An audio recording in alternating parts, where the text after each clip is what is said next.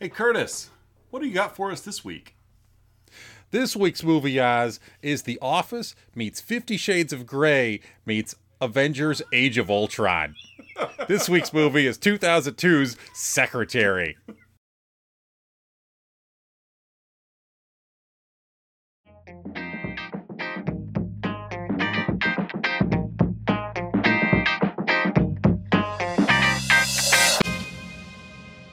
All right, listeners and viewers, welcome back to another week of Let's Talk About Flicks, the weekly podcast where we take a theme for the month. We each take turns bringing a movie to discuss that fits the parameters of that theme.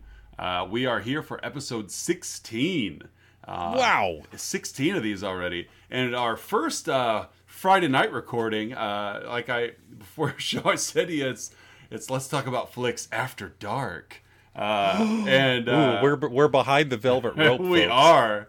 And so we definitely have a movie that fits that category today. Yeah, in more ways than one. And so, 2002 Secretary. Curtis, why don't you kick off before I get to characters?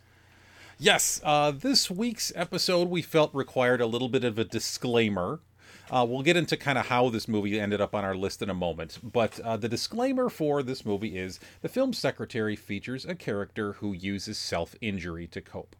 Although the character finds relief and pleasure from physical pain, intentional self-injury can lead to accidents that can cause serious harm or death. If you self-injure, please seek out appropriate medical and mental health care. We love you, and be safe. Very well said. I couldn't have said it better myself. So, so Secretary, I've seen this one time prior to this. I remember the parts that are memorable, and then the rest of it was really kind of like a brand new movie. So it was a fun watch. I watched it with my wife. As it is February, the month of love, as our theme this month is wife's choice, and so this was Melissa, your wife's pick for this week. It is. Melissa, my wife, my beloved, has a very interesting take on romance. Again, 2 weeks ago we had Bram Stoker's Dracula, and now we have Secretary. Again, I think I've used the word aggressive to describe her take on romance. A very aggressive, adrenaline-filled romance. Right. Being married to Melissa is like being in the opening sequence of Cliffhanger. It's a mile a minute, folks. Right. You kick. And so to kick off our movie here, let's talk about characters. I have five characters. That's what I put down to. We start with Lee, played by Maggie Gyllenhaal. Lee is a recently released from a institution for cutting herself, hence the disclaimer, which was accidental. She got a little too deep. She is our titular secretary, who eventually replaces cutting tools with fanny slaps. Yes. We have the 49th Shade of Grey, E. Edward Grey, played by James Spader. Whether it's coincidence or not, his last name is Grey. I know. And this movie came out first, ladies and gentlemen. If you're a fan of 50 Shades, that this was prior to that, not in any way related. Played by James Spader, E. Edward Grey. He is a lawyer. He is Lee's employer, and he's a dominator who really deeply struggles with his own romantic preferences, which we will get into as we go along. We have Peter, played by Jeremy Davies. He's I love the Peter character. Of Arrow fame. I do too. This was the humor for me, was Peter. Yeah. Peter is he's Lee's mainstream romantic partner. They went to high school together, and he works at JCPenney. We have Joan and Bert, played by Leslie Ann Warren and Stephen McHattie, who are Lee's parents. Joan is Lee's mom, and she is trapped in a very unhealthy marriage. And we have Bert, who is Lee's alcoholic father, who also is the other half of that troubled marriage. There are other little characters here and there. Lee's got a sister, played by Amy Locane, who's married to a man played by Oz Perkins of Legally Blonde fame. He's also Anthony Perkins' son from Psycho. Really? Yes. Huh. Yes. Interesting. Osgood Perkins is his name. Anthony Perkins' son. And he's a director now. Like, he's a Hollywood director. So, and that's good for him. That's really it. I mean, that's really the 5. There are others, but really those are your 5. That's really the only ones that matter. Yeah, the only ones that really matter. So, so that kind of set the stage with our cast of characters there. Why don't we jump into the plot? So the opening sequence of Secretary, we see Lee.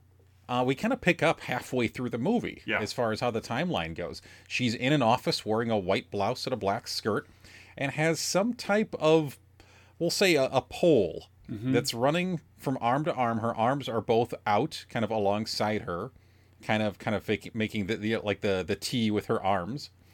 And it is elevating her arms, connecting around her neck, so she can't move her arms.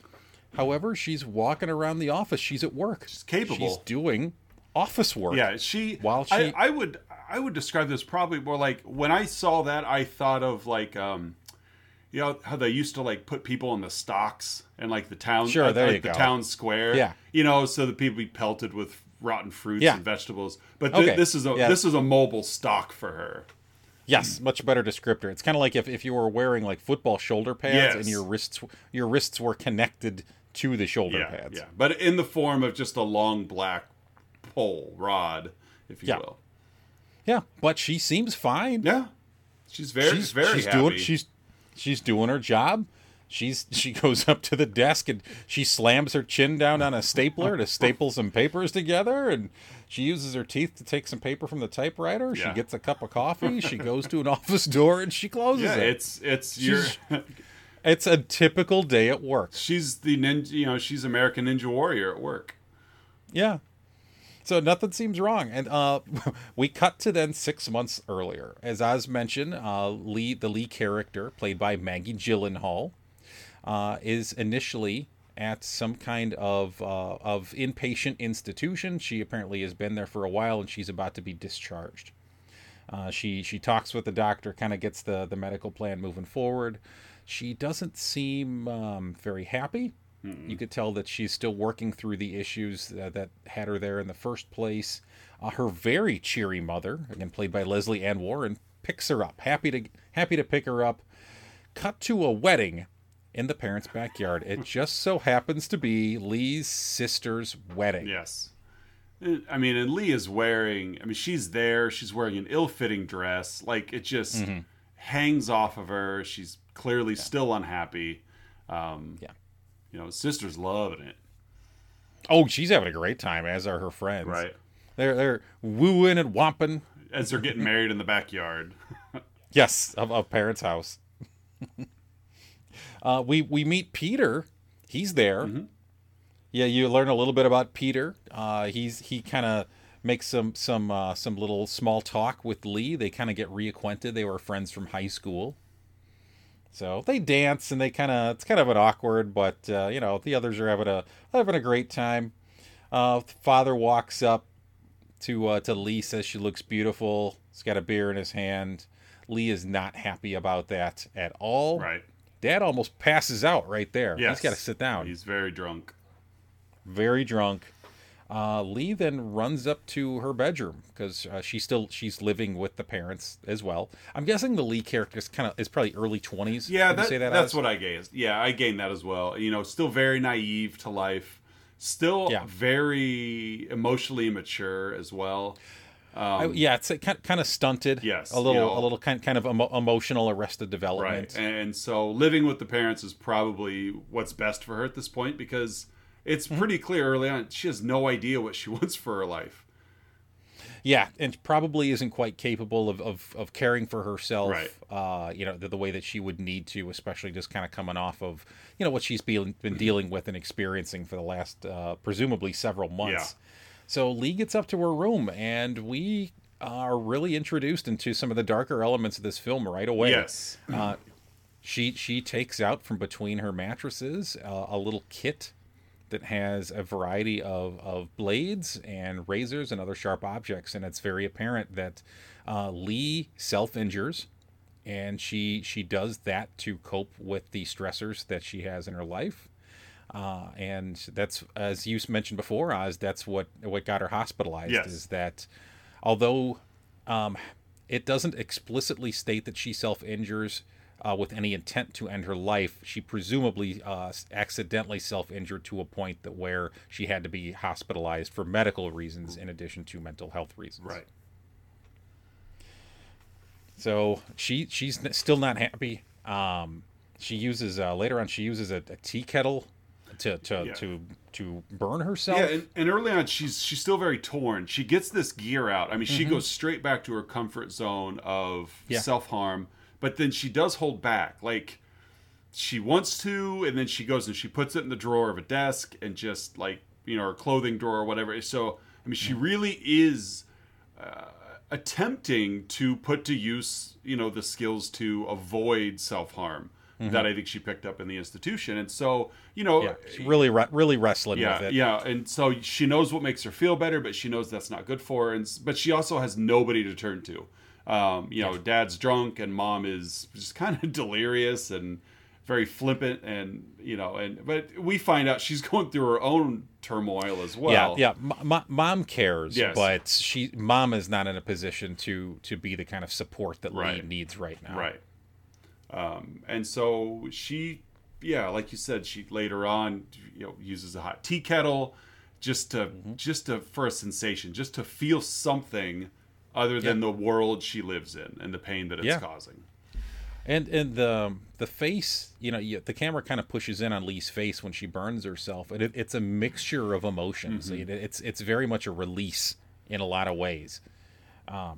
Lee is taking typing classes, kind of an old school typewriter class. So she's trying to gain some basic workplace skills and employability skills. And she's very good. She's excellent.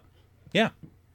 So she gets a little bit of confidence build up there of, I'm good at something. I'm good at something that could make a difference. That's something that could matter.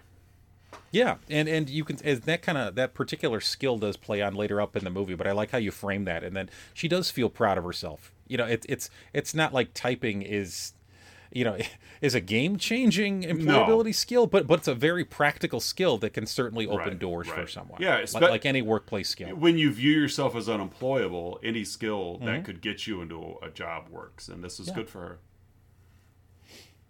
Yeah, so she goes back home, and she's her mom locks up the kitchen cabinets out of safety, puts the knives in there, and then she takes the kit out to the garbage. She tries to throw it away.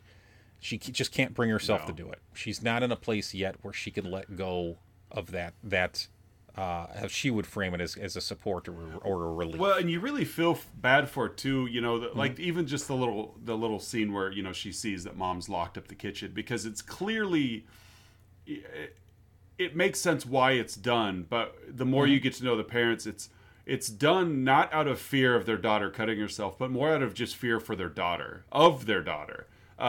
Because they don't know how to handle her, because all the self-inflicted pain she's been putting herself through has been secretive and privatized, so they're not aware of the pain she's in. So this accidental self-harm looked extreme in their eyes because they weren't aware of anything prior. And so locking things up almost was a reaction to, oh no, our daughter, she's a freak, there's something wrong with her. When in fact, as we find out, a lot of the cause is actually them. It really is. She pulls out some help wanted ads. Yes. And she's determined to try to make something of her life at this point and be a part of something bigger. If nothing else, get herself out of the house and get herself out of the toxicity that she lives with every day. And she sees one for a secretary. Law office typing skills mandatory. That screams Lee at this moment, Oz. Yes, big circles around it right there on the paper. Like, this is what I'm going to do. And she does. She puts in for it. She actually, bizarre, like, she shows up. She calls. She gets the invite. She shows up. To E. Edward Gray's. He's got the sign out front. It's got secretary wanted lit up. So it just. Yeah. There's a permanent sign. Yes, that's what it says. Secretary wanted just, with lights around. Yeah, it. it's like a hotel vacancy type of sign. Like, yeah, it's like that's how often he rotates through secretaries that he has it a lot of permanently turnover on his sign.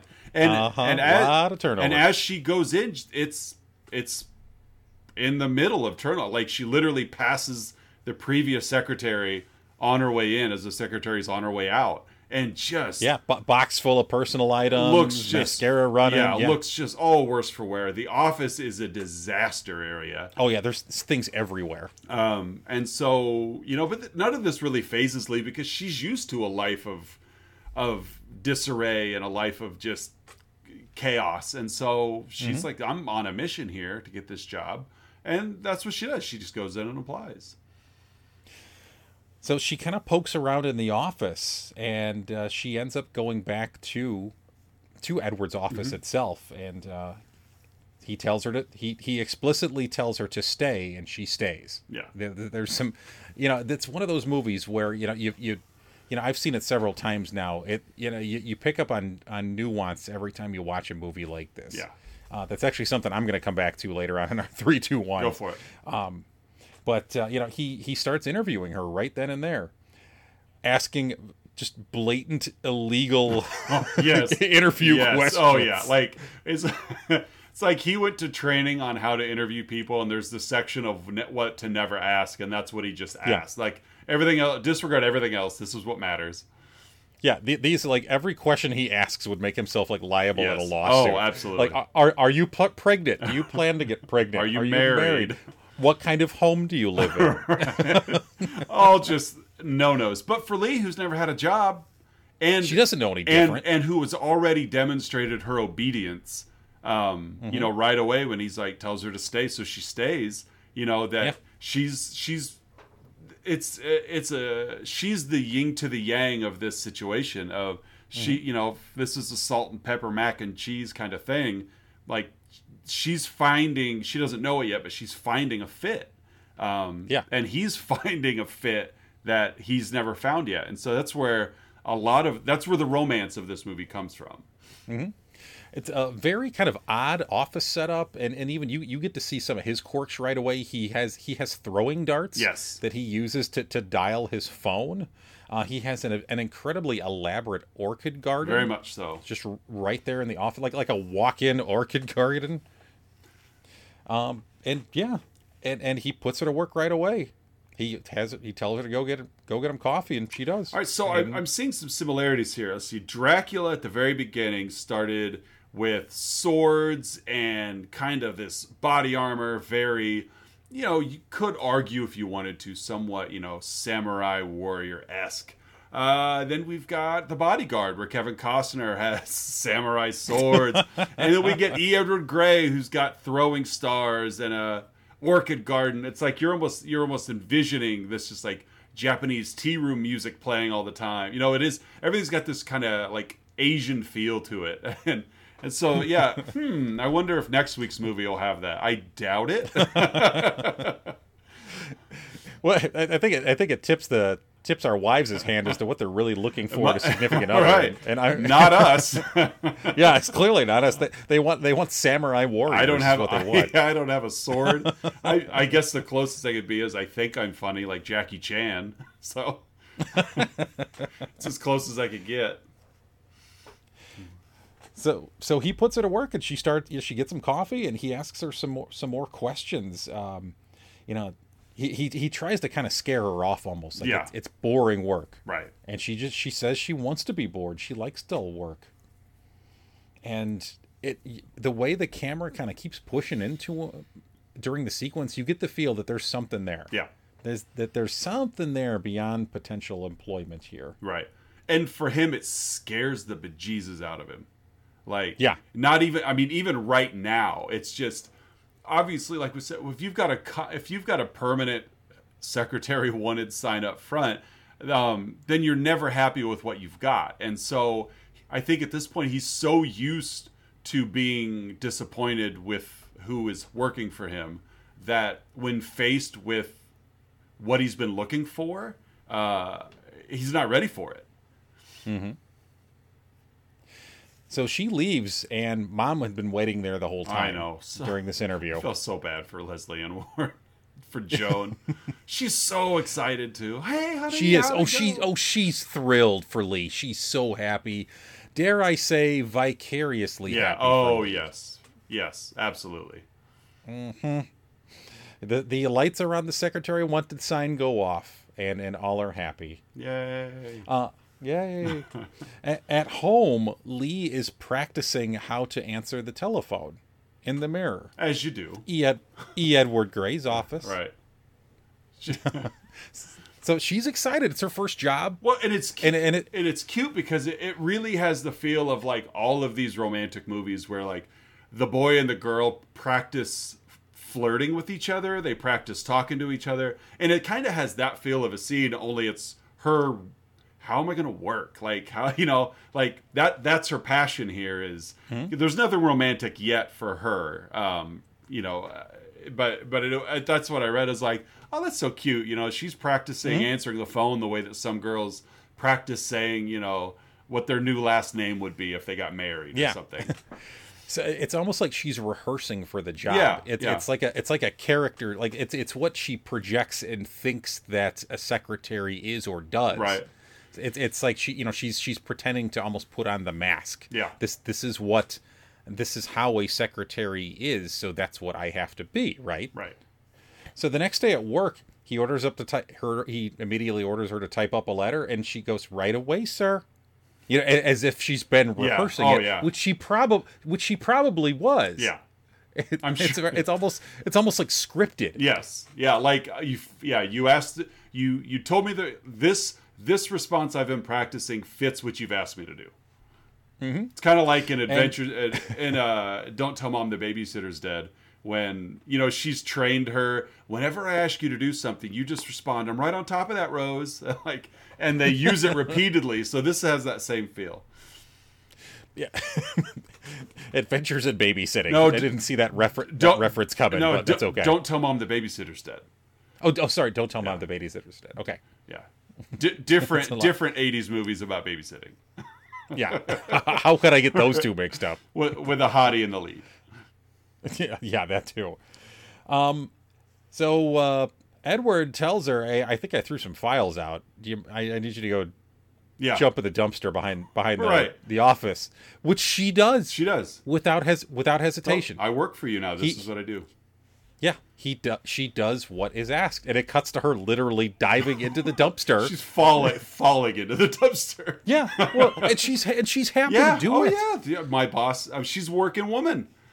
And she's, it's unlocking something in her that we see as we go along, and I've got some insight on that too. So yeah, she's finding purpose. Is really what all of this gives to her, and she's happy to do it. She's not like grossed out at it. She doesn't hesitate. No. This is the job. This is my purpose, right. And I was given an order, thus I am going to comply. Right. So Edward is watching her jump into the dumpster from the window, and after doing so, he immediately starts doing crunches, like very very vigorous crunches. Got to get that abdomen in shape. So something about what he just observed prompted him to take this action. He built some adrenaline and excited him. Yes, something he had to burn some energy off. So as we'll find out a little bit more later, how other ways that he burns off energy. Yep. Expels it too. Mm-hmm. Oh, where are we here? He's teaching her about rat traps. He's doing all these things to try to kind of almost test her in a way. Oh yeah. I need you to change these rat traps. Yeah, it definitely. It's just so like this is not. Kudos to any secretary that previously worked for him that made it further than a week. Like this. Oh yeah. This is not a working environment you should feel comfortable in. Mm-mm. And I'm assuming he's treated every secretary prior to this the same way. Trying to at least. Mm-hmm. Something else I'll note here before we move forward in the plot is that, and correct me if I'm wrong, but you don't really see Edward talk with anyone outside of the workplace. No, you don't see Edward outside of the workplace. Yeah, he's at home. You see him at home, but like you get the strong idea that this is really his socialization. Yes. Like he's not one that goes out. Edward must be in control all the time. That's what I felt when I was seeing his interaction with his orchids. They are such a delicate flower that they need precision, and everything must be right. And that gives him a sense of control. I control the destiny and the livelihood of these orchids. I mean, he feeds them, with like a syringe, like, yeah. And so I think he is extremely uncomfortable in situations where he does not have complete control. He is a lawyer that we never see on a case. We never see him in a courtroom. We never see him with a client. And he's a lawyer. Yeah. He's an employer in this movie. And he has to maintain that control. So I think that might be part of the reason why, the filmmakers chose to never see him outside of this little bubble, because the world outside of his office is out of his control. And that may paint a picture as to why, because he can't maneuver around said world because he can't be in control of it. Yeah. And when he has that control, that's his comfort. Yes. That's right. his relief. That's his pleasure, even in some ways right. as well. Right. So Lee goes back to work at the office. Edward's ex walks in, and Lee is stuck on the phone with a telemarketer, and Lee is too polite to disengage. And this woman, before she screams for Edward, calls her submissive. Calls Lee submissive. And I think that kind of struck a chord with Lee. Something that she'd never quite framed before. Edward hides from his ex. Yeah. Because clearly she is as dominant as he is. Yes, very much so. And that is unsettling to him. It's the control thing again. Like she's me. I can't control me. Yeah, well said. So she then gets a call from her father at work, and this really kind of started a spiral for Lee here. So like she gets a call, and he's lost, he's drunk, he's disoriented, he doesn't know where he is. She's trying to manage the situation with this ex and with Edward, and by the time she gets back to the phone, he's gone. Yeah. And we see just a quick shot of him. He's just the phone's the payphone's hanging from the box, and he's just very sad, walking off in the distance. So she goes back to her desk, and she has her kit with her. She takes it out. She's about to self-harm, and she notices Edward watching, and she very meticulously yet very quickly puts things back away, straightens her materials, and she looks up and he's gone. So the cat's kind of out of the bag. Yeah.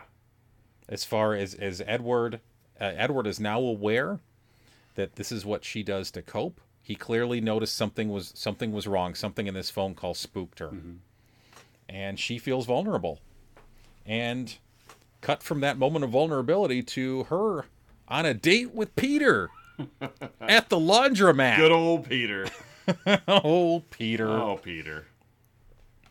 And he says they're in a relationship. Yep. That's sweet. In a lot of ways, I know. Correct me if you think or if you disagree here. I think Peter, in a lot of ways, is as naive as Lee is. Oh, absolutely. Yeah, he doesn't know. Lee knows very little about how a quote unquote normal lifestyle is. She doesn't live with normal parents. She doesn't have a normal living environment. You and I both work in education. We both, unfortunately, have experience with students that inflict self-harm. And there seems to be a pattern of external behavior on these type of people. And I don't mean that derogatory. I just mean that people that fall into this category of self-harm, that they coping is a word we've used a lot. They're all dealing with something. And Lee is dealing with something. and so therefore that's dominating, that's taking over her mind frame, is taking over her thought pattern, to where she doesn't understand. She's just naive to how a life could be led because she's so consumed by how her life is being led. And I think Peter's a lot of the same way. He just, there's a lot of similarities, but not necessarily the self-harm category, but just we also use the term arrested development of, I see Peter as somebody who peaked in high school, and probably wasn't a very tall peak, and graduated, went to the the job market, and just that's his life now, is I work. And that's where he finds his value. He's probably somebody that takes a lot of pride in working 50, 60 hours a week because he feels needed by his job, despite the fact that in reality he's being taken advantage of by his job. Yeah. But like that, that's the sense I get from Peter. So when it's an opportunity for him to be with someone like Lee, it's a quick attachment of, we're in a relationship. Like there's nothing in our acquaintance that would signify a relationship, but I like you because you're talking to me and nobody else does, so we're in a relationship now. Yeah. It's very cute. Yeah, it really is. It's very cute. He's a super sweet guy, super nice guy. It's easily the safest relationship Lee could possibly have in this movie. Yeah. So as they're kind of like playfully like just kind of together at this laundromat, and of all people, I guess this is the one circumstance in which we see him in a setting that's not home. He drops off his dry cleaning, because that does seem like something that he would do. Yes. Yeah. Because he has to have his clothes perfect. So I would think that the laundromat would be a place where he's not he doesn't feel that lack of control. Yeah, but he's in and out. So yes. But he sees Lee and Peter being playful, and I even share a small kiss, and they don't see him. He goes back to his car, and he takes a red marker out of the glove box. Yes. The next day at work, Edward is unhappy. He's mad. He's jealous. He's very direct. He's rude. He slams papers down in front of her typewriter as she's working, uses that red marker to circle typing mistakes. He'd been letting things slide to this point, Oz, but not anymore. No. Not anymore. She cuts a piece of her skirt off. She's so upset and goes to give it to her, but she doesn't. He later notices the piece of skirt missing, and he says that it's disgusting. And he starts pointing out some of the other quirks, some of the other little kind of tics that she has. Like she clicks her tongue when she types. She twirls her hair. And he lays into her for these things. He's just throwing a tantrum. Yeah. But that sequence ends. She goes back to her desk. She's clearly unsettled. She's clearly rattled by what just happened. And she notices herself twirling her hair. And she catches herself and stops.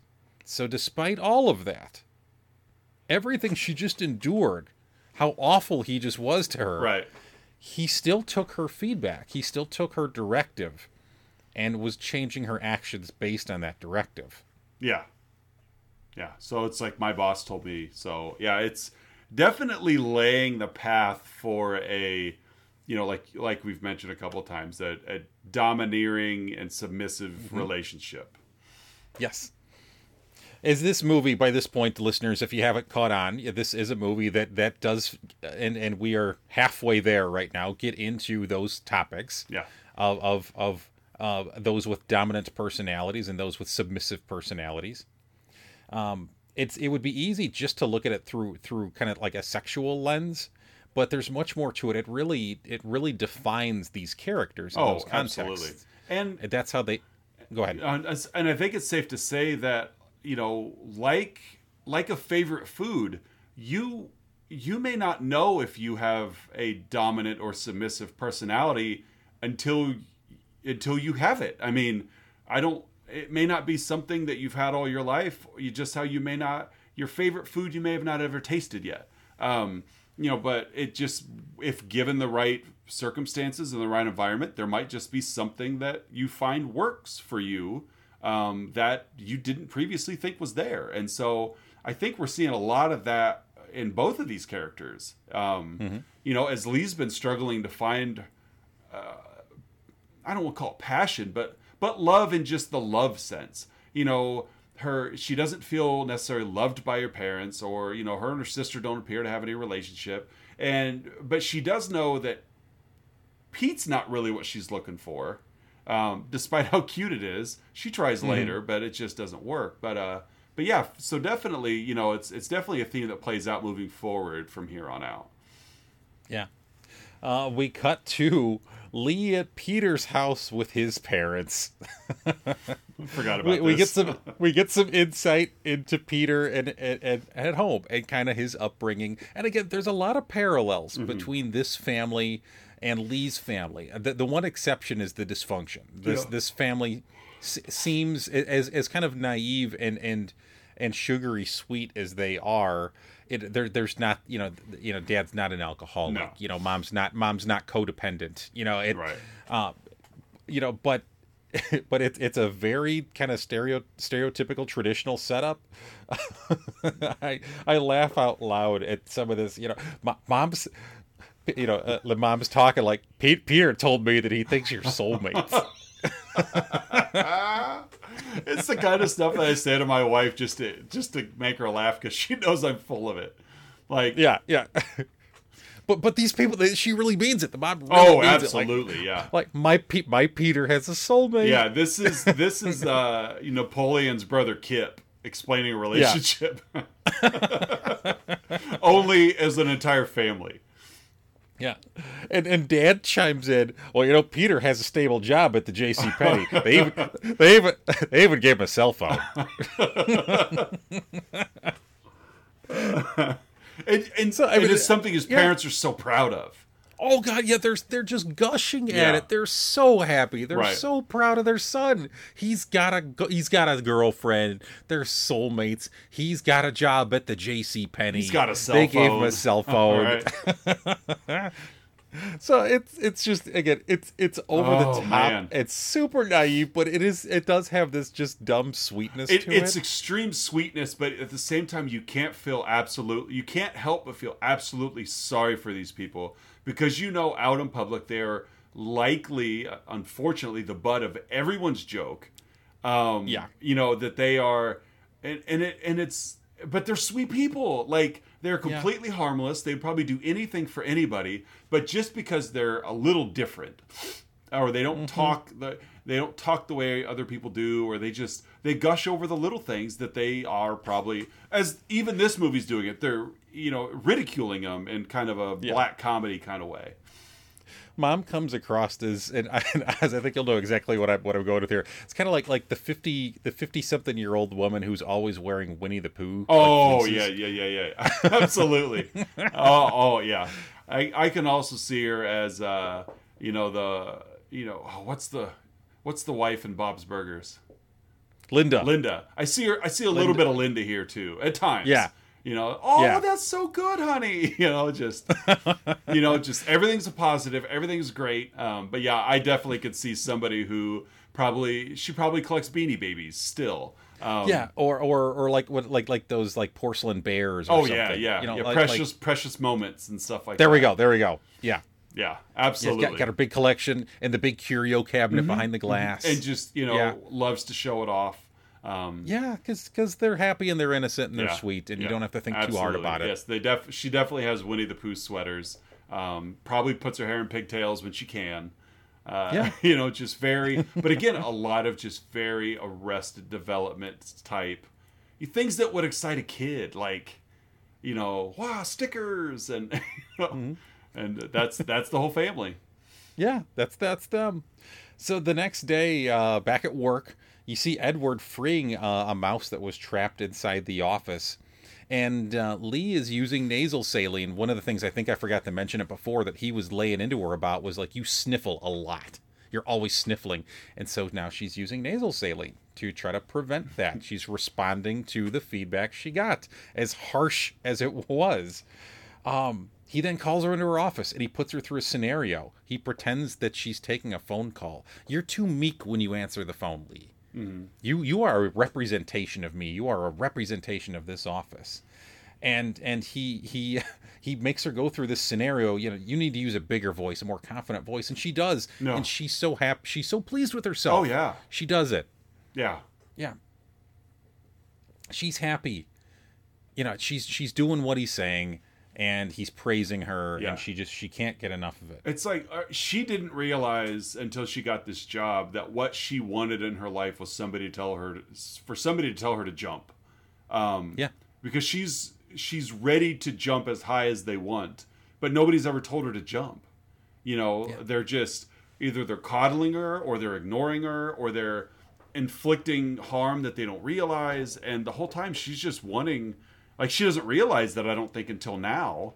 Because it's like Peter's relationship, he looks at it as like, she's my soulmate, despite the fact that they've done nothing but share a smooch at the laundromat. But yet her over a Tide Pod. Right. But like the happiest part of her day is being told what to do by her boss. Yeah. And I'll even go so far as to say, like, she has yet to give herself permission to be given permission by others. Yeah. Like, like, I know that might sound like kind of backwards thinking, but like she has to give herself, she has to allow herself to these allowances. Yes, I agree. And then he confronts her about this date. Did you go on a date recently? Have you had sex? And she gets very kind of meek and like giggly. Right. She's not quite sure how to respond. And then he confronts her about the Band-Aids, and because he saw her almost cut herself before. Right. He saw some scars on the back of her leg, and he confronts her about it. He obviously cares about her. You could argue that he might be. This is probably not a workplace appropriate kind of conversation. Well, neither was the interview. Yeah, but then again, what has been workplace appropriate to this point? And he directly tells her, and I'm going to read off my notes directly here. You will never ever cut yourself again. You're over that now.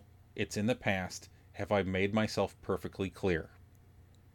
And she says yes. Yeah, and I didn't write that word down word for word, but that really did stand out to me when I watched it too. Yeah. It was him really taking a caring approach to her safety.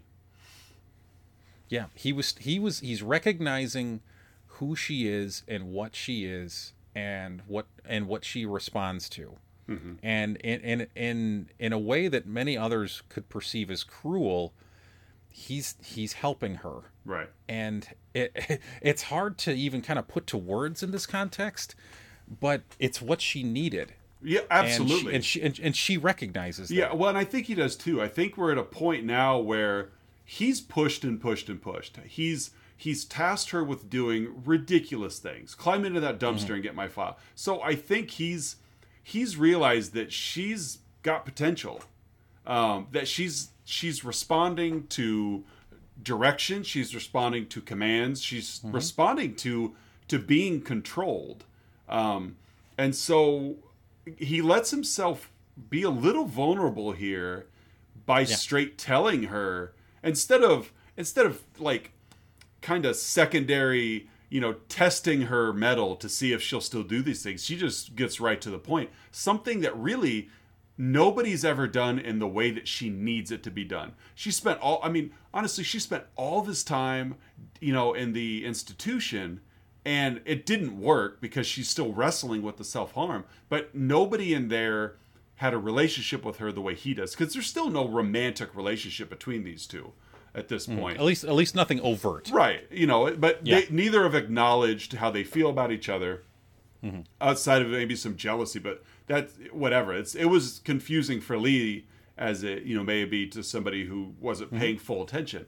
But he just, like you said, just gets straight to the point, understanding you have been doing everything that I've told you to do, so I'm going to tell you to do this for you, not for me. And that's where the vulnerability kicks in, because it's really the first order he's given her that isn't for his benefit. Yeah. And her body language changes. Like it's like she has an awakening. Oh, like a lifting of a weight. Yes. Like I was gonna say, this, very this, relaxed. This anchor is just gone from her, and she's happy. And he tells her to take the rest of the day off. She goes outside. She tells Mom's been waiting there for hours because when she's at work, Mom sits in the station wagon in the parking lot for hours. Right. Because Mom's codependent. I feel awful for Miss Scarlet from Clue. Yes. Which, testament to Leslie Ann Warren, but you watch her in Clue and you watch her in this and you think it's the same actress. I mean, she's just she's not in a lot of scenes in this movie, but she's she's just wonderful. Oh yeah, she's great. She's so great in the movie. And again, if you feel for the mom, even though it's like, I mean, she's old enough to clearly kind of know better and hopefully take action, but at this point in her life, she's not going to. She's trapped. Yeah, she is. She's allowed herself to be trapped as well. And so she walks home. She's happy. And the next day at work, things really start to escalate from there. He starts kind of scolding her for a typing error, and there's clearly a different element to the relationship now. Yes. He asks, what's going on in that head of hers? He kind of lays into her a little bit, and she goes back to the desk, and he hears her sniffling. He feels awful. He brings her back into the office, and this is where this we get to one of the moments that people who do know this movie, this is one of the moments that really starts to kind of define it. Yeah. She proceeds to bend over because he tells her to. Yeah, he tells her to put your elbows on the desk. Yeah, and he slaps her on her bottom with an open palm. She looks back at him, just kind of unsure, like what's happening. Because it really like in your baseball bases terminology. He went first to third on this one. Like, or you could almost say he hit the ball and instead of running to first, he just ran to third. he just ran straight across the diamond. No, he just went the other direction. He didn't even go right out of the batter's box. He went left. Oh, okay. He just went left. Got it. Okay. It's the shortest distance from point A to point B. I'm going to third here. I thought with the baseball reference you were gonna go to like the baseball players smacking each other on the butt. No, I wasn't going that way. Although that could fit here. That could fit. Nice play out there. Those pesky pirates. They were that. I don't think he was just complimenting her in this context on a good play out there at shortstop. Nice job with those spelling errors on that last one. Remember in slow pitch softball again, I think that's how I'm gonna I'm gonna have a red marker in one hand and then butt slap with the other. Every time someone does something well, you don't just give them a pat. You don't put your elbows on the bench. If we're gonna do this, we're gonna do it right. And she doesn't tell him to stop. No. And he's telling her to keep reading from this misspelled letter, and they're both really enjoying this. Yes. And it's definitely another sense of awakening for her. No one has ever been this physically aggressive with her before, this sexually aggressive, even though it's not an act of sex. It's definitely there's an intimacy to it. Absolutely. At this point, I'm watching this with Melissa, who, again, my wife, who recommended the movie. Yeah. Knowing full well, what she got us into. Yeah, Oz. Melissa. I don't know Melissa's middle name, but I'm pretty sure it's shock value, isn't it? Yeah, it is. It's Melissa S.V. Lambert. Right. So she turns to me and she goes, "Where's HR?" It's like it took you this long to get to that point. Okay, we've crossed the line here. Yeah. Now it's there. Oh, in the workplace. Okay. Did you read in the trivia that this is Maggie Gyllenhaal's first leading feature role? She's been acting and things, but did you read in the trivia how the director was like, you want to wear some padding back there for this scene, and she was whole hog. I'm diving into this role. I'm doing this straight. This is what we're gonna do. Not fully remembering that they're gonna have to do 12 takes of a scene like this, and so I just read the trivia that she found out the hard way that I should have worn a pad, because while I could take the spankings the first couple of times, as many takes as we had to do of this, like I was sore and I was welted, and it was not as as comfortable and acceptable as she was anticipating. Yeah, and I wonder why. Right. So I would say that based on this, they probably used a stunt double when they blew up Rachel Dawes and The Dark Knight.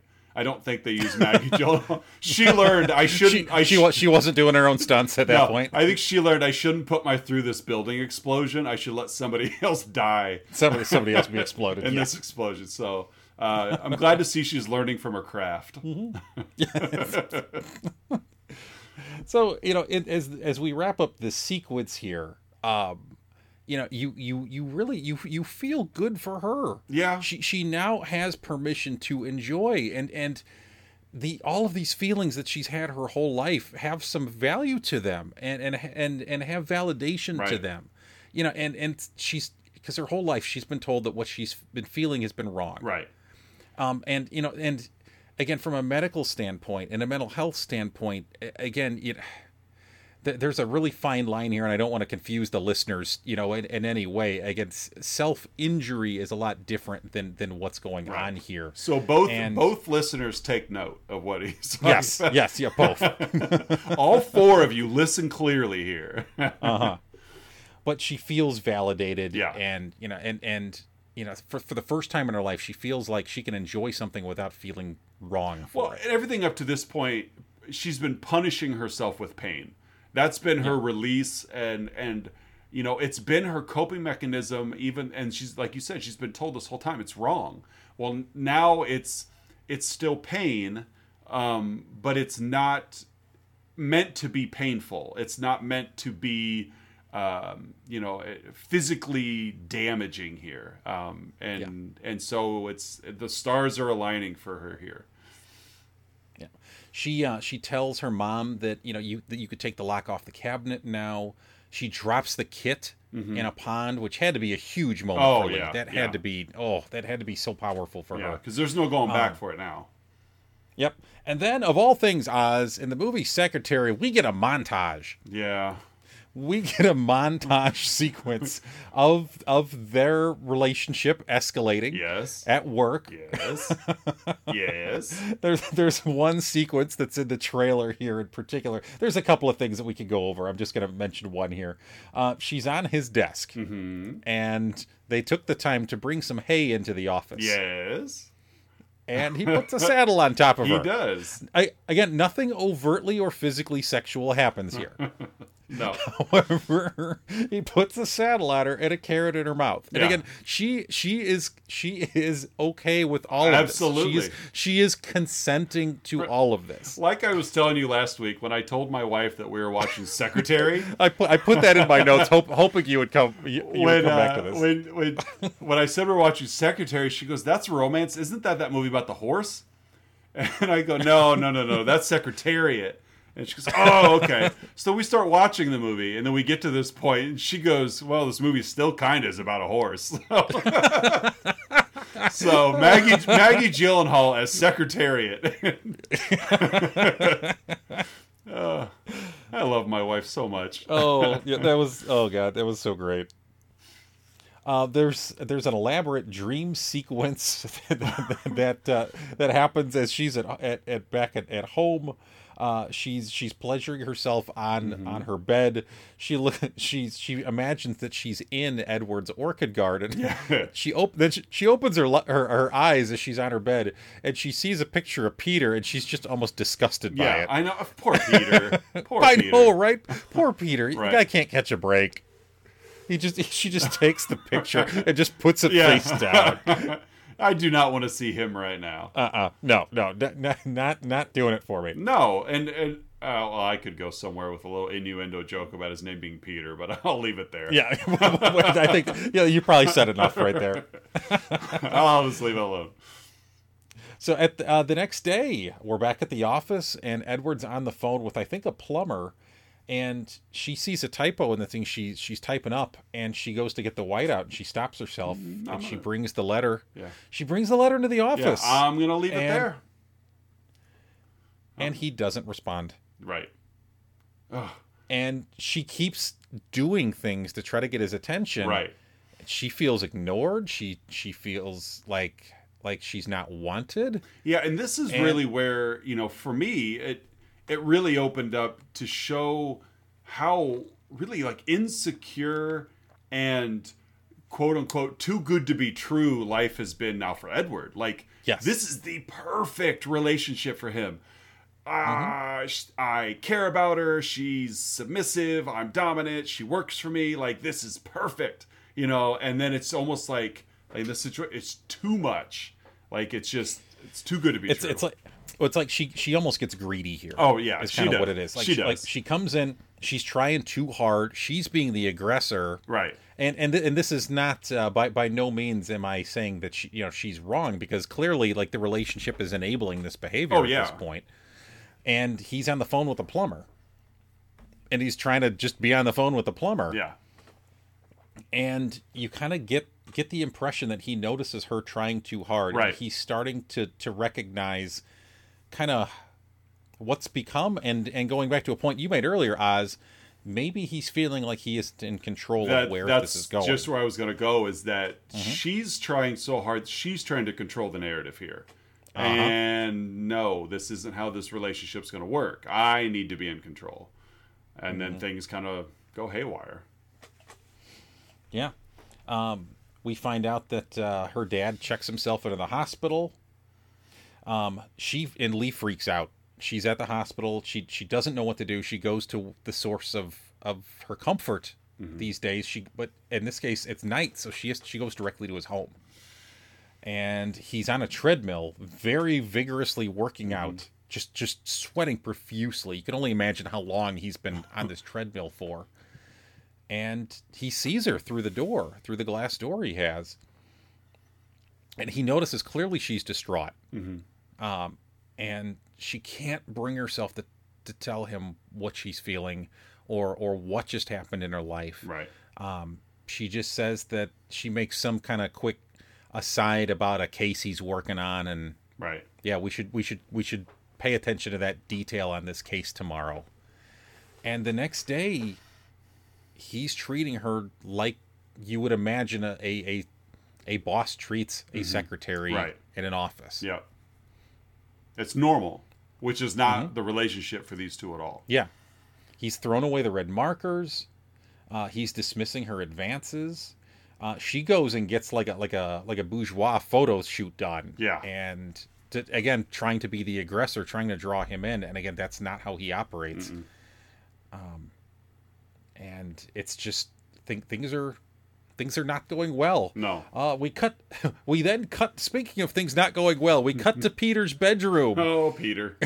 Poor Peter. Oh. And he's trying so hard, Oz. Yes, he's he trying really so is. hard to be sexy. Yes. And he's trying so hard to be, to kind of charm her. Yes. And it's just not working. Right. He would be the type of individual that he wants to make love. Like, yeah. We're soulmates. Yeah, we're soulmates. We're soulmates. We need to be together. You and me forever. And she's like, could you try and spank me? Maybe that'll work. Like, try this. And it's just not working for either one of them. Peter's so confused. Like, he's oblivious to it. He's so oblivious to it, Oz. He doesn't get it. No. Like you get the impression this might be a first for him. Oh yeah. And which he's pulling in that JCPenney money, so you'd think he'd be pulling honeys all the time. He's got a cell phone. But apparently not. So they do make love, and afterwards he asks, "Did I hurt you?" And she just gives just a disappointed no. Like, I wished you would have, but no. No. Oh, poor Peter. I know, he's such a nice guy, but he's just such a dweeb. Right, he really is. He's such a dweeb. Oh man, he makes young Curtis look hunky. There's a certain mutual friend of ours I have in mind right now that reminds me a lot of him, the way that this mutual friend acted in college. I'm leaving names out, but I got a couple of guesses here. Yeah. Uh-huh. yeah. So we'll leave it at that. Yeah. So we're back at work the next day, and Lee is trying so hard to get Edward's attention, and she puts a dead worm in the envelope. Yeah. and he can't ignore this one. She mails him a dead worm. Right, I know what'll get him. I'm gonna send him a worm. Oh, if I had a nickel for every time Melissa mailed me a dead worm. I got a whole file cabinet full of them. It's nice that you keep them. Yeah, I mean, she went through the effort to do it. I mean, it's like Christmas cards. You feel guilty throwing them out. I don't. I don't either. And so he calls her back to his office again, and it seems like things could go in one of a couple directions. It could, maybe the relationship rekindles the way it has been, but it for the first time the relationship turns overtly sexual. Yeah. They don't have sexual intercourse, No. but he pleasures himself, and he looks vulnerable. Yes. He looks ashamed. He looks almost kind of beside himself. And after she leaves for the day, he rips everything off the walls. Oh, it's like a tornado went through the place. He smashes the place up, and he's unhappy with what he's become. Yeah. He's unhappy that he's kind of he's overtly revealed this part of himself to her. It's been this, like, the workplace has been this, like, erotic dungeon for the two of them. I mean, the picture frames on the wall are the typo letters with the red circle. Like, I mean, the hallways are lined with the motivation of their relationship. You know, like, that's how overt it's become, and how outwardly it's become, is that they celebrate. And now, like you said, it's just gone destructive because, like you said, his vulnerability was there because she won. Like, and if you're a dominating personality, you win, and she won here. And with his release, it was signifying that I gave in to her, and he just has a heck of a time dealing with that. He can't cope with it. No. He can't cope with it. So he smashes the office up. And it's at the same time, again, their dynamic is kind of turned a 180 from where it started. Like, she's really settling into herself. She's listening to a book on tape that's called How to Come Out as a Dominant Submissive. Like, she's literally listening to a book on tape that's called that. He calls her back into the office again. I think it's the next day, and he repeats the interview questions. Yes. So it has cycled around. He's talking with her like the same interview that they had earlier in the movie when she showed up for the job in the first place. And he tells her that he can't give her the job. No. And he fires her. Yeah, it's not a good fit. And she's just dumbfounded. And I don't blame her. Like, as a submissive that, like you said, she's a submissive that has grown into the dominant portion. She's in control of her life now, and that's something she's never had. And so, but to be in control makes you a dominant. So she's willing to be the submissive partner here, but that turns him off because I don't want you to be willing. Well, and it's exposed him to himself in the sense absolutely. that, like, he has to accept what he is, right. And he just can't. Right before she walked in, I forgot to mention this. He had typed up a letter that he dropped in the shredder as soon as she walked in, and the letter said, "Lee, this is disgusting. I'm sorry. I don't know why I'm like this." Yeah. And again, he's ashamed. He's never had to reveal this part of himself to anyone else, let alone himself, and now he's forced to reckon with it. And he can't. So she slaps him. He fires her. He says, "You have to go or I won't stop." And he apologizes, calls it a mistake, and yells at her to get out. And as she leaves, that secretary wanted light comes back on outside. Oh, I know. It's awful. Yeah. She didn't want him to stop.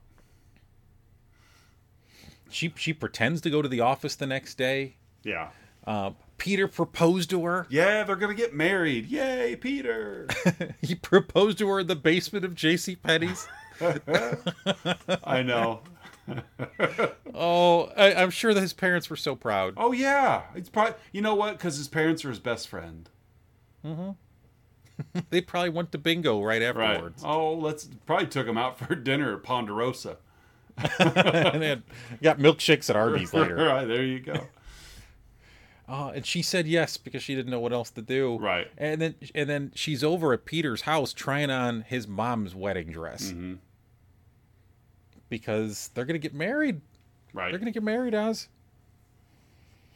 And she realizes what happens. She runs out. We kind of have, at a glance, it would look like the stereotypical kind of like runaway bride kind of sequence. Yep.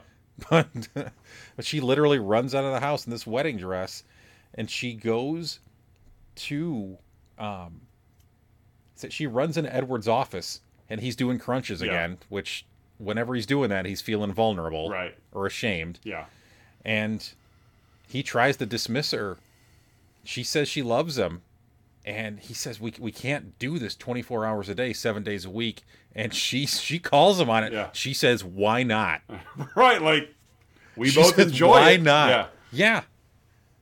So this is the ultimate test. Yeah. He was testing her earlier in the film with things. Oh, yeah. And again, it's in a lot of ways, this is a test of his own shame. Mm-hmm. And, her getting through this validates his existence. But he tells her to sit in the chair, put your hands on the desk, palms down. And don't move. Don't move. Keep your feet on the floor until I come back, and he leaves. Mm-hmm. He just leaves. He walks out. Just Right. leaves her there. That's your challenge. And And she's happy. she's all in. Oh, she's so all happy. in. Yeah. In Peter's mom's wedding dress. and he's outside, like watching through the window, drinking coffee. All of her loved ones come in. Oh, yeah. Dad comes in. Mom comes in. Peter comes in. Mm-hmm. Peter drags her off the table. She freaks out. She yeah. backhands him. Yeah. She's urinating herself, like, all over the wedding dress. she's serious about this. Yeah. she is. Very serious about this. Dad comes by. He's the one person that says that he says that her soul and her body are hers to do with as she wishes, and she's crying tears of joy. She's the one person of non-Edward people that comes in and says something genuine to her. Yeah. The others are trying to help. They really They're are. trying in the way that they think they know how, but it's not the language that she's speaking. Exactly. That's just what I was saying. They're not speaking. They're speaking at her. They're not speaking to her. Yeah. And the press is covering it. They think she's on some kind of hunger strike, or they're making their own narrative. I get to this later. Okay. And he comes back 3 days later. Mm-hmm. She's like 3 days. She looks like she hasn't slept the entire time because of the fear of I might move and I can't. She just looks so broken. She's disoriented, Yeah. but she's still doing it. Mm-hmm. She's still doing it, Oz. And he gives her water, carries her out. Almost kind of the bride crossing the threshold. She's still wearing the wedding dress. Yeah. In a way, you could say this is kind of when they're like spiritually married. Absolutely. Is when you could. It's when their souls mate. Yes, as opposed to the soulmate Peter. Poor Peter. Oh, poor Peter. Oh, poor Peter. Like his mom's wedding dress smells like pee. So Edward carries Lee back to his home and cares for her and bathes her. There is a sequence in this movie that is kind of the penultimate moment of the movie where she's standing completely nude. He's kind of almost kneeling next to her as if she's almost kind of literally on a pedestal. Yeah. And it's kind of the way she's framed. Oh yeah, very And she- sculpture like. Yeah. And it's her almost her true form. Her scars are literally revealed. She's literally pointing out all of her scars from her self-harm to him, without shame, without hesitation. He's not judging her. No. She asks him a series of questions about his life, which I found this sequence to be really sweet. And he answered one, where he was born, Des Moines, Iowa. So you would, again, in the context of the movie, it's sweet. Yeah. You and I, because we're jerks, Yeah. we'll think about it like, well, he's from Iowa. Of course, he's from Des Moines. He's from Des Moines. Might as well be from Berwyn. Yeah. Because we're jerks, that's what we focus on here. We are jerks. We are jerks. Yeah, and then we end the movie with a little scene. They're in domestic bliss. Mm-hmm. Absolutely. Yes, they're married. There's a quick shot of them having sex in the woods. She's tied to a tree. Yeah. Oh, and yeah. You see a lot of it in movies of up against a tree. No, she's tied to the tree. Like, yeah, that's what works for this relationship. Yeah, he's telling her how to stack the pillows in the bed, and she's all about it. Mm-hmm.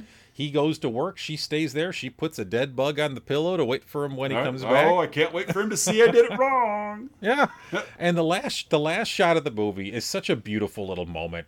It's a close up of Lee's face. She's kind of on the porch, and then she looks up at the camera.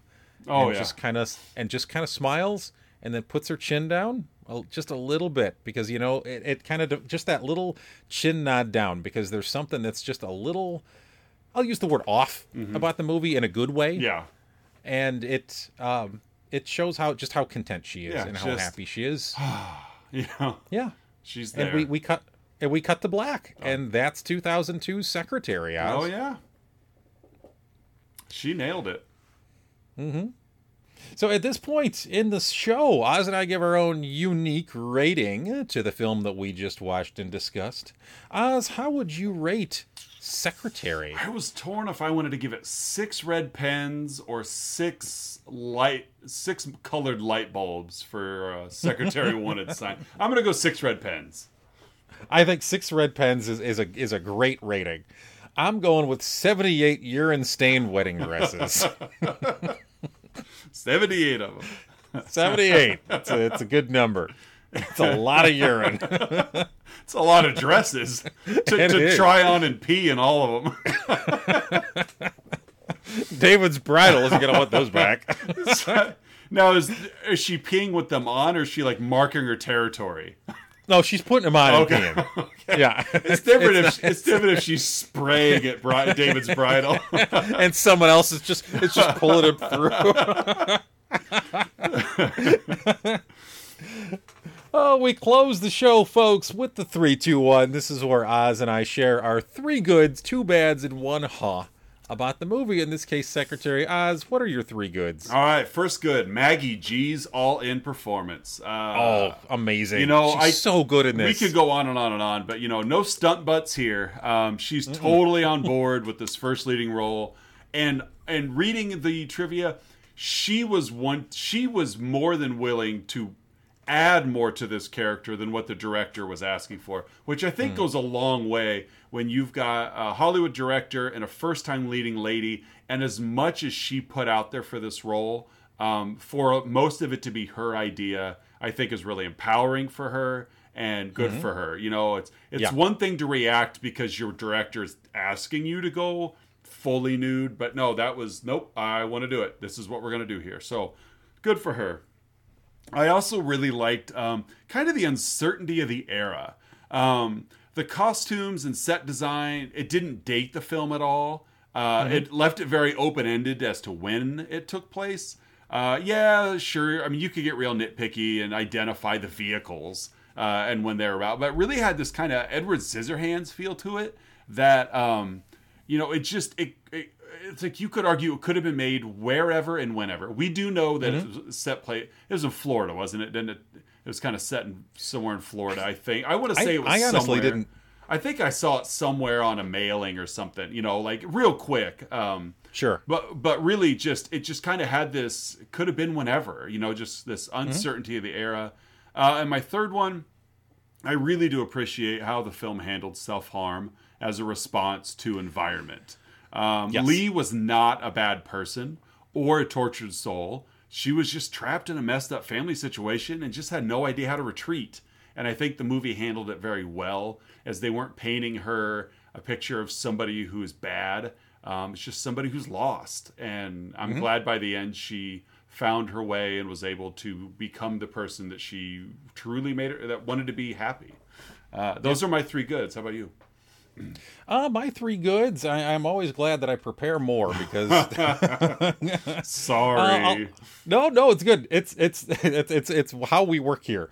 I'll go with James Spader for my first.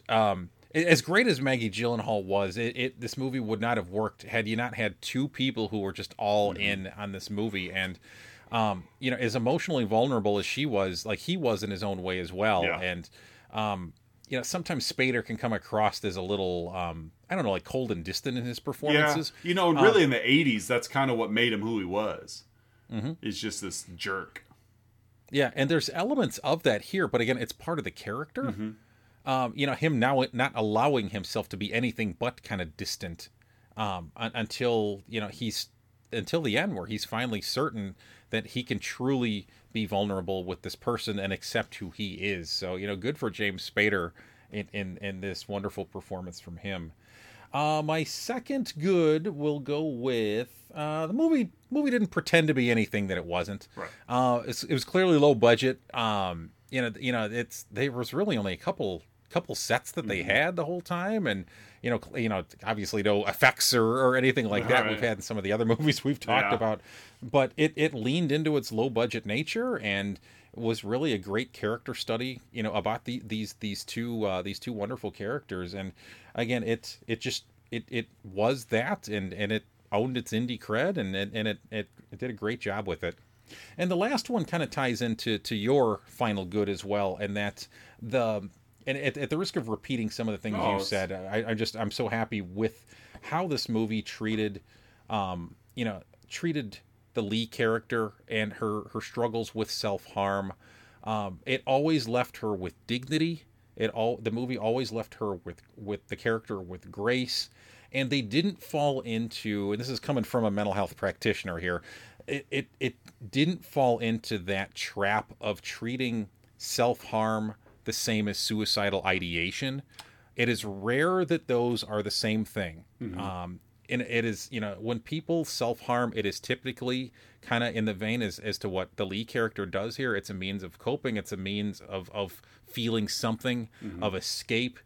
It's rarely ever intended as with suicidal intent. And I'm really glad that they didn't fall for that trope. Right. That Hollywood often does with this kind of characterization. So Oz, what are your two bads? For James Spader whispers too much. And there were, and some of it may be, just the video playback or whatever, but a pet peeve of mine is when I have to constantly keep my thumb on the volume button of a remote when I'm watching a movie. And so I found I'm turning it up a lot to hear Spader, and then I have to turn it down real quickly because I know Lee is going to speak in a normal voice. And if I keep it turned up to Spader's volume, then she's going to be yelling. So that's my first, which is James Spader. He just whispered too much in this movie. And the second is late in the third act, the media circus towards the end with her hunger strike. It just it didn't fit for me. It just I know it just I don't know. Everybody in and out of the office to try to talk to her was fine. That part was fine. But you throw reporters in the mix. We're in day 3, and I'm like, no, we're not. Like, it's not what it's like. How this even became like publicized news is beyond me. Like, whatever. So that was my second bad. I just thought that little piece of the media circus was just, I didn't care for it. How about you? Sure. My bads, I'm going to start with the trailer. I think, Oz, you had pointed this out when we were communicating about this movie before. The trailer makes it look like it's a really soft kind of rom-com kind of thing, and it is a dark humor. Yeah. I mean, there is humor in the movie. Don't get me wrong. Like some of the stuff with the Peter and his family, and how that kind of montage sequence when they were really getting into their interplay between each other at the office. Right. It was fun, but it wasn't like guffaw laugh. No. There's no laugh track underneath it. Right. And the trailer just kind of made it look like this cheeky little rom-com. Yeah. The humor in this movie is probably closer in line to, even though Napoleon Dynamite's a straight comedy, but there's really not a whole lot of Napoleon Dynamite you're laughing at because it's supposed to be funny. You're laughing at it because it's so weird and goofy that it's funny. And like, that's how Peter's family was. It was just, you're laughing at it because you're like, oh my God, this is ridiculous, because there are people that are like this. These are the people that, if they're at a restaurant with a bunch of friends, they're going to toast to friendship or something. Something like that. The kind that people, like you and I, because we're jerks, we just kind of roll our eyes. We're like, oh, come on. Like, this is ridiculous. Yeah. And so for me, that's why this movie was funny. Where it was funny was because of that. Not because it was like, ha ha ha, but anyway, I agree with you 100% on that one. The other thing that I'll characterize as a bad, even though, again, this is kind of nitpicky, is the characters' motivations are it's so subtle. Like, you have to give this movie multiple viewings to really kind of understand what's motivating the characters, and it's not bad by any means. It's just, you have to have a lot of patience with this movie. Yes. To really kind of get what's going on, because again, his character can be framed as very cruel, when in fact again he's being cruel to himself through the whole time. Right. But it's just it really takes a couple of viewings, a very attentive viewings, to really kind of see through and get what's going on here. Yeah, I agree. So Oz, what's your my is if Edward Grey is obviously so distraught by his romantic desires, as many times as he tried to push Lee away, despite her obviously being the one, why was his house prepared to be this S&M love nest that it was? Like clearly he's running through the cycle of secretaries, and he finds reasons why none of them work, and he finally finds one that works, and he tries to push her away. But it's like, at home, he's got everything ready. It's like it's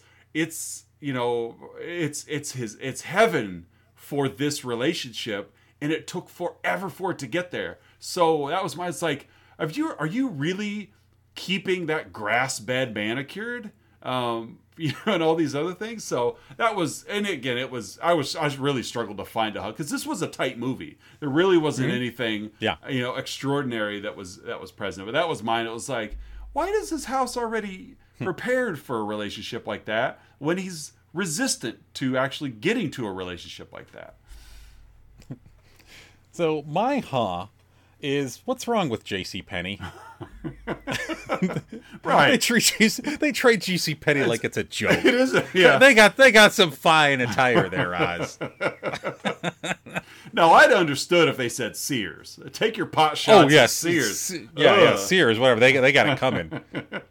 Carson Perry Scott. Right. What's wrong with JCPenney? I'm gonna throw a bonus in there, though. All right. We're getting a bonus for this episode, and this one comes from Melissa, my wife, who suggested this movie for this podcast, and her is, why no Spader nudity? Is that why apparently she wanted to watch it? She wanted to see what the Age of Ultron was really all about. Right. Oh, she wanted to, never mind. Never mind. I wasn't there until you made the Ultron joke, but never mind. All right. Well, listeners, that wraps up 2002 Secretary. As usual, we, being the jerks we are, find ourselves laughing at the end of it. But it really was a sweet movie. It covered a lot of Yeah. bases that are important because 7 billion people out there, love is different for everybody. And these two thankfully found it in the hour and a half they're on screen together. Yeah, and if you're a maniac like my wife and you think this is this defines romance for you, then so be it. Maniac. Love you. Oh, next week we will be covering the Brad Pitt. Yeah. There you go. So we're back to my wife Jenny's recommendation. We'll be watching Legends of the Fall, another movie I have never seen before. Same. So this will be. I've seen like bits of it, but Yeah. I've never My seen it all the way through. I purposely avoided this as my sister. This was growing up. There were movies that back in the days of VHS were played so much the tape would wear out. Young in her life, it was Free Willy. That movie played daily, multiple times a day. And then she eventually moved on to. I don't remember if Legends of the Fall was before or after Reese Witherspoon's Fear, but they were roughly the same era. Of this movie was playing in our house constantly. So because of that, Mr. Walker, Mr. Walker. so because of that, I've never seen this movie. It was almost a challenge to I can go my whole life without seeing Legends of the Fall, especially when it's playing 365 days a year in my own home. So Jenny mentioned it, and so we're gonna be watching it this weekend. So Legends of the Fall, never seen it, and I'm open. I feel to like it. this movie was like an awakening for women of a certain age. A long-haired Brad Pitt, yeah, I think so. Oh, with like early to mid 90s hunky Brad Pitt, Yeah. prime meat Brad Pitt. Yes. Oof. You got you got hunky Brad Pitt, and if this isn't cutting it for you, then I'm sure Interview with the Vampire was going to get it done for you. So either way, you got young Brad Pitt. So that's what we're watching for next week's episode. Just your typical end of show stuff. You could catch us on social media, Facebook, Instagram. The last couple of weeks, because we weren't gaining a lot of traction, I didn't put much on Instagram. I put Instagram up for The Bodyguard, and all it was is there. And of course, I always throw little hashtags in there. We got 15 likes on our Instagram post for The Bodyguard. Nice. Oh, that's great. They didn't transition to listens, but people at least like the fact that we're covering movies that they've heard of. I've heard of The Bodyguard. Hey! That's worth hitting a button for. I like that you covered The Bodyguard, but I'm not going to listen. I like the idea that someone covered it. I've heard of podcasts, and you're covering it, so good for you. I'm going to move on with my day, though. And so, like, subscribe, review, share with your friends, whatever you need to do. We greatly appreciate it. Those of you that do come back and listen each week, thank you. We're glad that we've got a small little family here. You're our soulmates, and we appreciate you being here. You're our Peter. That's right. That's right. You are our Peter. But yeah, we're gonna wrap this episode up, episode 16. We'll be back next week with Legends of the Fall. Curtis, you got anything? No, we look forward to talking about hunky Brad Pitt next week. Brad Pitt. I think Oh, yeah. I almost said Aidan Quinn. It might be Aidan Quinn. I don't know. Yeah, it is. Yeah, Aidan Quinn, Henry Thomas. There we go. There you go. For you ET fans, you got some Henry Thomas coming at you. For Let's Talk About Flicks, I'm Oz. I'm Curtis. And we'll see you next week.